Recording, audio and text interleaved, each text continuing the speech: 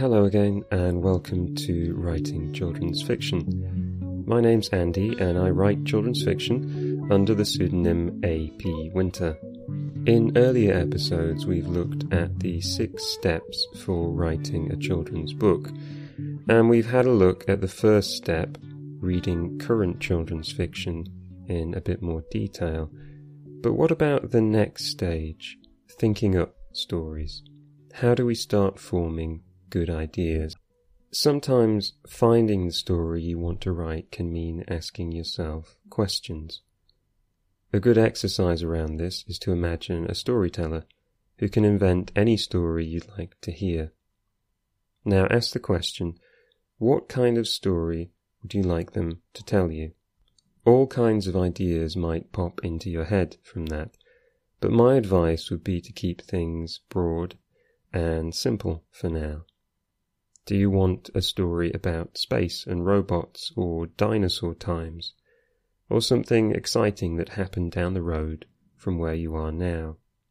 This image of the storyteller is useful because it can prevent you going off into the specifics of the story, all the complex twists and turns, and makes you instead explain the simple aspects first.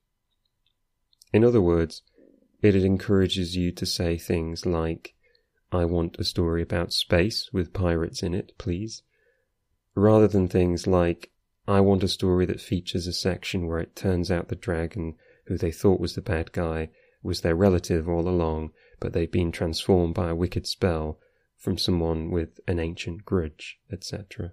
Or even worse, saying something like, I want a story that's a work of staggering genius with beautiful prose that reveals something about the human condition. Writing a long-form piece of fiction takes a long time, so starting from things that are fun for you on a basic level is a much stronger foundation than searching for things you think will impress or surprise others. You can add the impressive and surprising stuff later. I would genuinely recommend giving this exercise a go. Just try putting a few ideas down in this format I'd like to hear a story about, and see if that sparks any ideas. Another good aspect to figure out once you've addressed this general idea of the type of story you're thinking of is why you want to write it.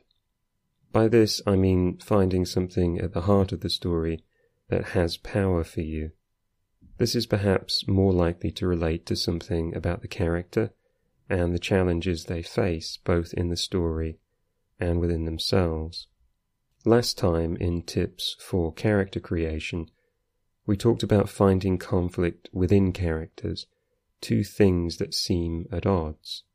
It's one of the more tenuous and maybe unfinished ideas I have to share on this podcast, but I feel that addressing unresolved ideas within yourself is where a lot of power comes from in stories.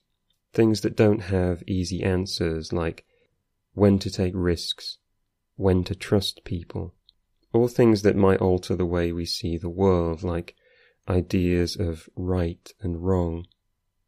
It's good to understand that stories exist to explore these things, but something that can be limiting when you're first thinking about ideas and what has power for you is the assumption that your story has to answer all these questions. I would say some of the worst roadblocks I've set for myself when writing came from wanting to explain something to the reader or answer some big question. I think it gets in the way of the fun and lively side of writing, not because it's boring, but because it fundamentally fails to recognize that the power of fiction comes from asking questions rather than answering them. This doesn't mean you can't deal with big ideas or themes or guide the reader towards thinking more deeply about things. There are plenty of children's authors who are capable of doing this.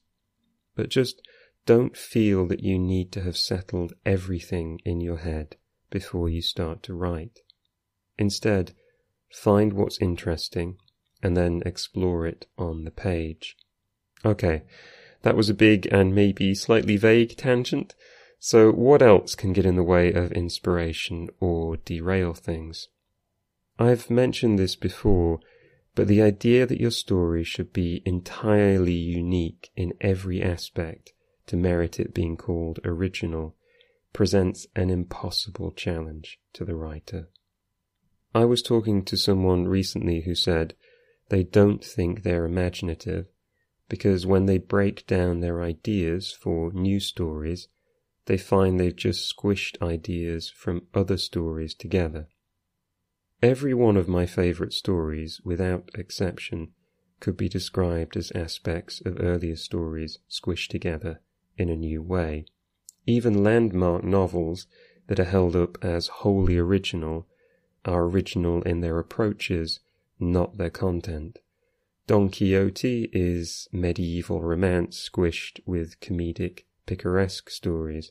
Moby Dick, for all its unusualness, is Old Testament stories squished with sea yarns.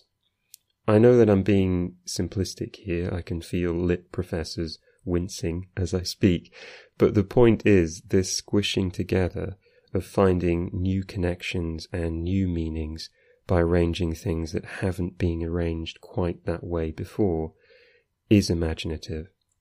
It isn't something to be ashamed of or avoid. So look for new connections, not new foundations, and be excited when you feel old ideas clicking together in a new and exciting way, because it probably means you've discovered something brilliant. A hard lesson to learn is that the first idea you're excited about isn't necessarily the best idea. This is why forging concepts into log lines, as we talked about in the very first episode of this podcast, is so helpful. If you're too invested in the initial mental picture you've conjured of your story, you won't be in a good position to really test it. I'm not suggesting you tie yourself in knots with this, but before you start writing, just try thinking of how you might do things differently, even if you like the idea that you settled on. Think about how it would work in a different setting, how it might change with a different main character, how you could set up a completely different main challenge, and how that would play out across the story. The image of the stereotypical cigar-chomping editor can help with this. If you're familiar with Little Women, this would be the Mr. Dashwood guy crossing out huge sections to get rid of what he deems to be preaching.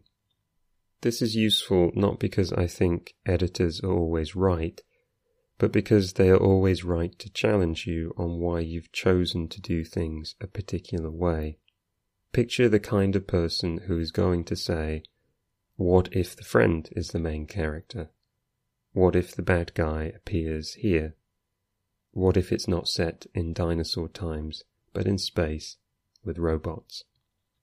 These kinds of questions can seem scary, but if you make yourself face them, you'll either figure out exactly why the idea is special and why it's working well, or you'll figure out how to make it even more special and work better. I think that's a good note to finish on this time.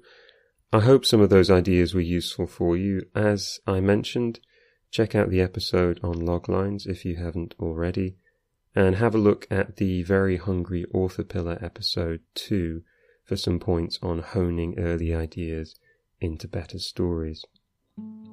All aspects of this podcast were created by me. As always, you can reach me via Twitter or my website by searching for AP Winter. I think next time we'll look at ideas around what makes a good scene, but I can't promise I won't get derailed by something else. Anyway, I hope you'll join me then.